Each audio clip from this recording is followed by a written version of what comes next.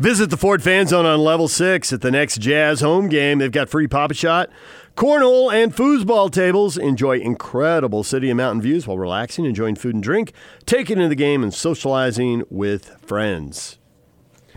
Time now to talk with Ben Anderson. You hear him on Jazz radio broadcast pre, half, and post game. He is joining us on the Sprint special guest line. Lease any phone and get an iPad or Samsung Tab A for $99.99. Visit the Sprint store nearest you. Ben, good morning. Good morning, guys. So, Ben, I'm curious. Are you more glass half full or glass half empty? Because watching the Twitter feed, trying to get people to explain what's been going on over the last 2 months. We just got this one tweet from Tenderhearted85. It's simple. The Jazz are just mediocre. They barely beat the bad teams, and they lose to the good. They'll probably lose in the first round of the playoffs if they even make it. Okay, now you're just tweaking people on Twitter with the last part. But I think the earlier part, how good are they? And what is – I think. Go ahead. I think they're very good. I still believe they're very good, and I think anyone who's afraid the sky is falling after yesterday is probably set up by how good the Jazz actually are playing, because you watch them for 21 games, win 19 of them, to then see a performance like they had last night. It's just so jarring that you have to believe something's inherently wrong or something's terribly wrong with this team, because it was such an outlier compared to how they have been playing. But, to have that many good games in a row and play that consistently well and even have their bad losses, or I should say their losses, come in somewhat, impressive fashion, losing to Miami on the road by 3, especially when that bench was as bad as it used to be, and then losing to the New Orleans Pelicans when Brandon Ingram puts up 49 points. Those aren't bad losses. So then for last night to happen, I understand why Jazz fans think, oh, something must be terrible, something's gone wrong. It was just a strange outlier. We've been having this discussion about Mike Conley. It's a fascinating discussion. I don't know that there's any particular right answer, wrong answer, but we're going back and forth, as he tries to find his way. And we had somebody get on our phone line from state of Tennessee and just guarantee us that Mike Conley will be there. Not only will he be there, he'll be the man. And got nothing to worry about with him. And so we see him play, and we're trying to project forward. I have a concern. I don't know what percentage of a level of a concern, but it's out there to where, he'll really show up in the playoffs when you need his experience. And my thought for you to get your response is, how much can you expect him to really be a big-time player in the playoffs when he is trying to adjust to this entirely different role? Because it's clear when he was in Memphis, at most times he was at least, at worst, the number 2 option, if not the number 1 option. And here you got guys like Mitchell, who obviously has proven worthy of a number 1 option, will be an all-star, all that stuff. And so you're asking Conley to fit in, and is he capable of then coming up with big moments if he's trying to fit in and he's got to think, okay, do I fit in? Do I take over? What do I do? And you overthink it and the moment's gone. So you put all that stuff in a big stew, and then projecting ahead when we get to the postseason, what do you got? And so, Ben, you've got 2 minutes to give us the definitive answer right now. I don't think you can ask him to be the man in the playoffs if you haven't asked him to be the man all year. And the Jazz aren't asking him to be the man. So if you're waiting for Memphis Mike to come back and be that player, I don't think it's going to happen, because the Jazz don't need him to be that. The Jazz aren't asking him to be that. If he had come in and taken over the team and become, what Bojan Bogdanovic did, and came in and just said, you know what, I'm the number 2 scorer, and I'm going to get shots, and I'm going to make them, and I'm going to hit big shots early like he did against the Milwaukee Bucks for the game winner, then maybe Mike Conley would have that role. But he hasn't done that. The Jazz haven't asked him to do it, and then he got hurt, and the Jazz played so well that they're not going to probably put that on his plate when he does come back. So I do think those are issues that Jazz fans may have with Mike Conley the rest of the year. If you're waiting for that to happen, stop, because they haven't asked him to do it. They don't need him to do it. I don't think they particularly want him to do it. And then if he doesn't do it in the regular season, he's certainly not going to do it in the playoffs. But his role should continue to increase, because I still think the goal is to get him back into the starting lineup. So watching him, I think I just want him to be more efficient. The 9 shot attempts, there's probably one I would quibble with. Don't take that one. And if you make one of the open ones and you're 1 for 3 from 3, a couple of the turnovers were unforced. You just fall down, dribble the ball off your leg or whatever. Can he just tighten up the act a little bit? Because I don't think he needs to take over. If he comes in and he's efficient, and when he's got the opportunity, he beats his man, he makes the open shot, he finds the open guy with a pass, they are good to go. Yeah, I agree. He doesn't need to come in and do anything particularly impressive. He needs to be more decisive. I mean, I think that's something we haven't seen from him very much, is that he just comes in and kind of looks like he's still trying to figure it out. But that's absolutely understandable, because he was trying to fit in with one team for the first 20 games of the year, and then he got hurt, and he came back, and he's coming off the bench, and he's trying to figure out how to play with a different team. And then last night, particularly weird because of that defense that the Houston Rockets were playing. And even after the game, Donovan Mitchell said, we've played against that switching defense, and we know how to play against it, but Mike Conley hasn't, and Bojan Bogdanovic hasn't, and Jordan Clarkson hasn't. So it's not surprising that they don't know what we're trying to do to attack that team. So just based off recency bias, they looked weird last night. And Mike Conley didn't look very good last night and had 5 turnovers, tying the most he's had in the Jazz uniform. But that could be opponent-driven. I don't think that's necessarily Mike Conley not having it. He's not the type of guy who turns the ball over a whole lot. So I want to see him be more decisive. I want him to know what his role is. But I don't know if the Jazz know exactly what his role is. So I think all of that just has to come together with time and reps, the same way it has for Donovan Mitchell over a couple of years. And Rudy Gobert really took, as great as he's been this year, he really kind of took another step in the last 2 weeks. It takes a while to continue to fit in. Yeah, okay, and we all buy that, but I get, and I'm not there yet, I'm just throwing it out there from a hypothetical standpoint for the sake of discussion. If I keep trying to fit in, if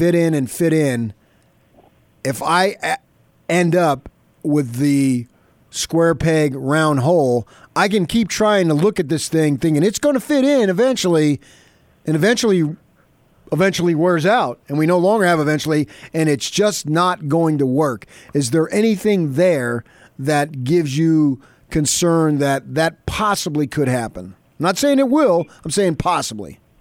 Yes, but with the caveat that there's a very high safety net if it doesn't work, which is, so he's Emmanuel Mudiay, and he's your backup point guard, and he gives you as much as Emmanuel Mudiay does for the most part. Mudiay had a good stretch, and I think the difference in play right now between Emmanuel Mudiay and Mike Conley probably isn't enormous, but because we had these preconceived notions of who Mudiay was when he joined the team coming from New York, and then how good we thought Mike Conley was going to be and how he's playing here with the Jazz, it feels like a step backwards, that maybe we're overvaluing what Mudiay has done for the team and a little bit undervaluing what Mike Conley has done.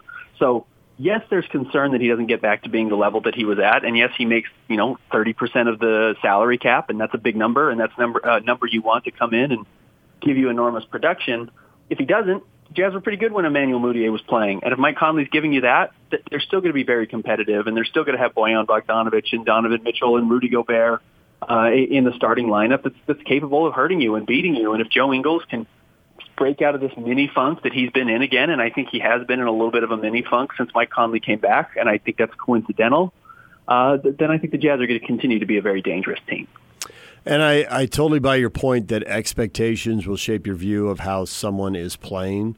And I think that is one of the reasons the Jazz and so many NBA teams buy into analytics, because you've got this. Now let's go double check it. Let's crunch the numbers. How efficient are we offensively and defensively with one guy on the floor and with the other guy on the floor, to try and eliminate the whole, the power of expectations shaping views.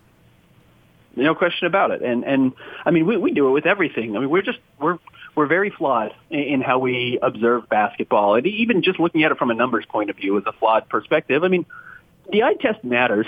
What you're seeing actually matters, and how it's working together matters. And the Jazz absolutely make decisions based on that sometimes. If it doesn't feel like it's working, maybe it's not working. There weren't a lot of great numbers that said that George Niang should be the guy in the lineup over Jeff Green. Jeff Green wasn't great, but the Jazz cut him, and George Niang started playing great, and the Jazz became a very good team all of a sudden.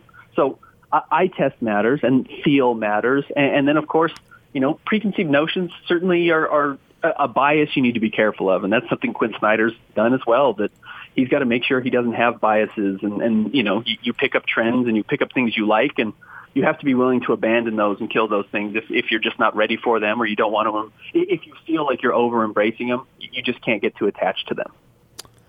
The thing about Mudiay is interesting. We were also discussing DJ saying that, and I don't have any argument with what he's saying, that you got to give Conley a stretch of games to try to find his way.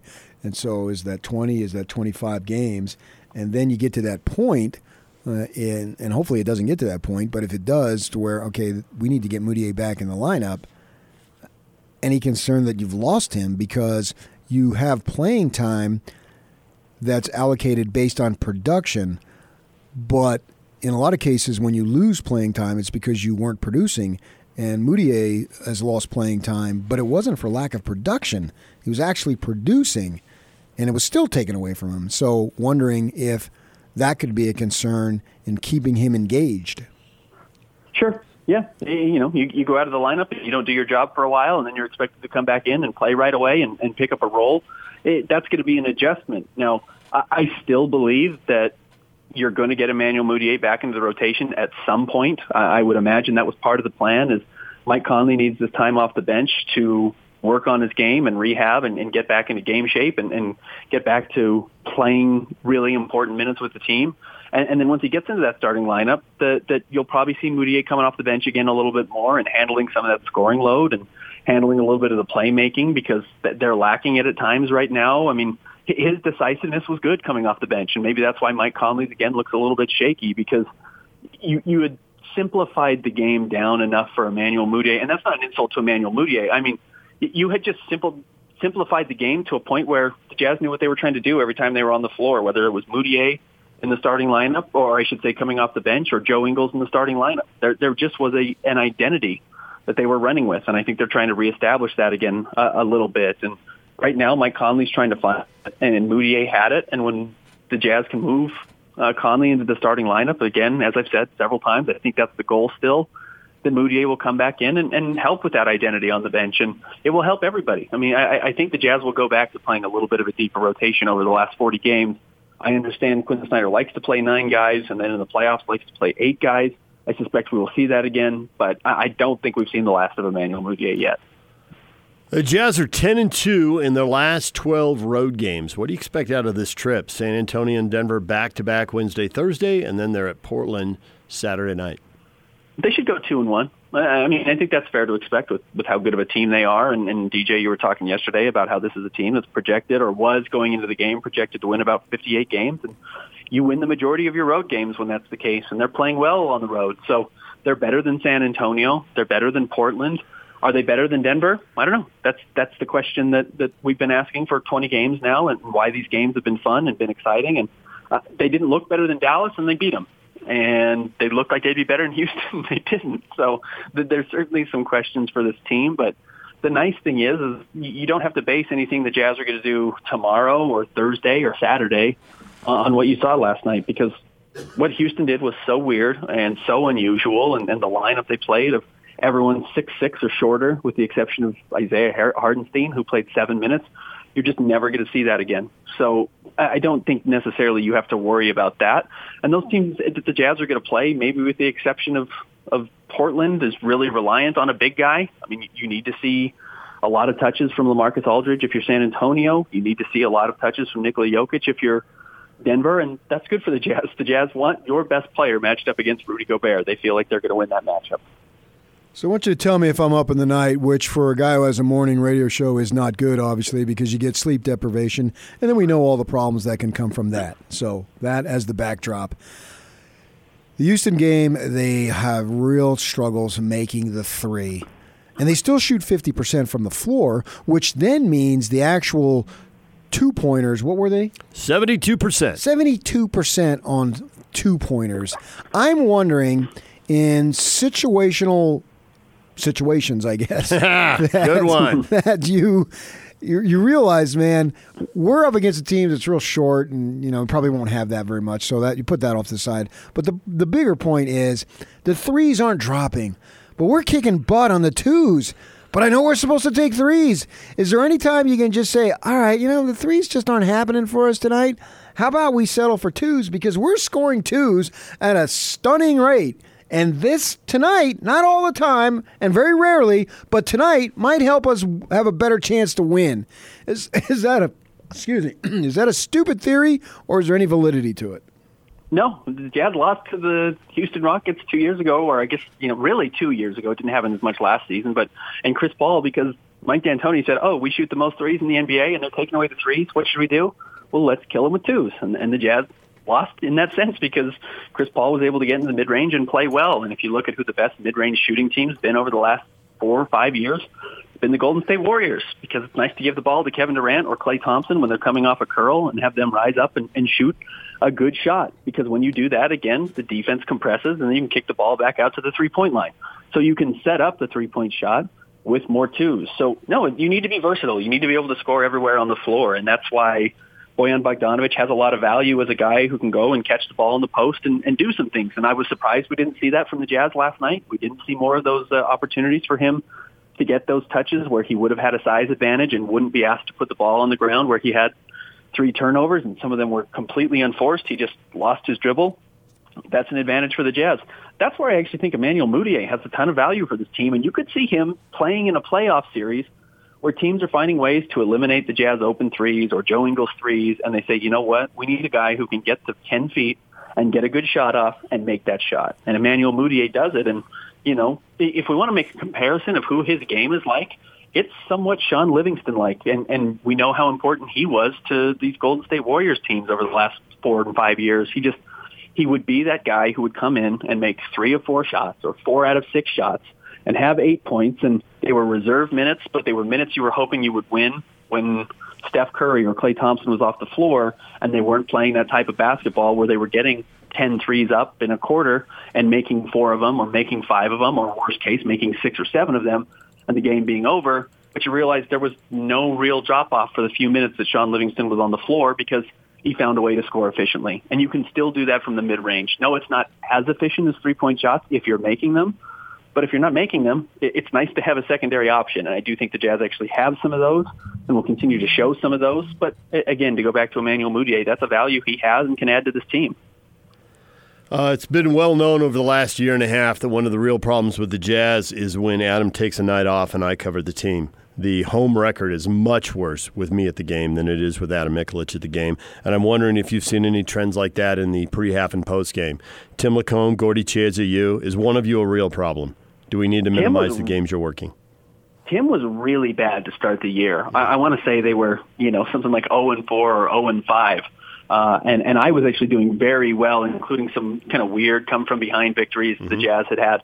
I think we've started to even out. And then again, everyone's been eating well over the last 20 games. The Jazz just aren't losing many of those. And I was working that weird Pelicans game that they lost. And I guess I picked up an L there, and then I picked up a weird one last night. So maybe the recent trend is I'm the bad guy. It's certainly possible. I was working the Miami night when they traded for Jordan Clarkson, and they lost that game. So I've worked all 3 of the Jazz last losses over since, December 14th. I worked the Oklahoma City game, too. So I worked the last 4 losses for the Jazz. Suck. So you do suck. I'm doing terrible. I got to the bottom of this. Well, I honestly hadn't thought about it because I try not to blame myself. I think you need to be a little... Team. Hey, accountability, buddy. Look in the mirror. You need to be a little freer with the blame. Now, I'm looking at the schedule now. They lost to the Lakers on December 4th. Did you work that one? They got blown out, 121-96. I didn't work that game. Okay, that's I was not it. doing radio that game. That's where the streak ends then. Okay. All right. Good to know. All right. Well, Ben, thanks for joining us, and try to enjoy the pre-half and post a little less often because you're clearly part of the problem. I know. I'm an issue. Thanks, guys. I'll try to stay home and watch on TV myself. All right. Ben Anderson, Jazz pre-half and post-game.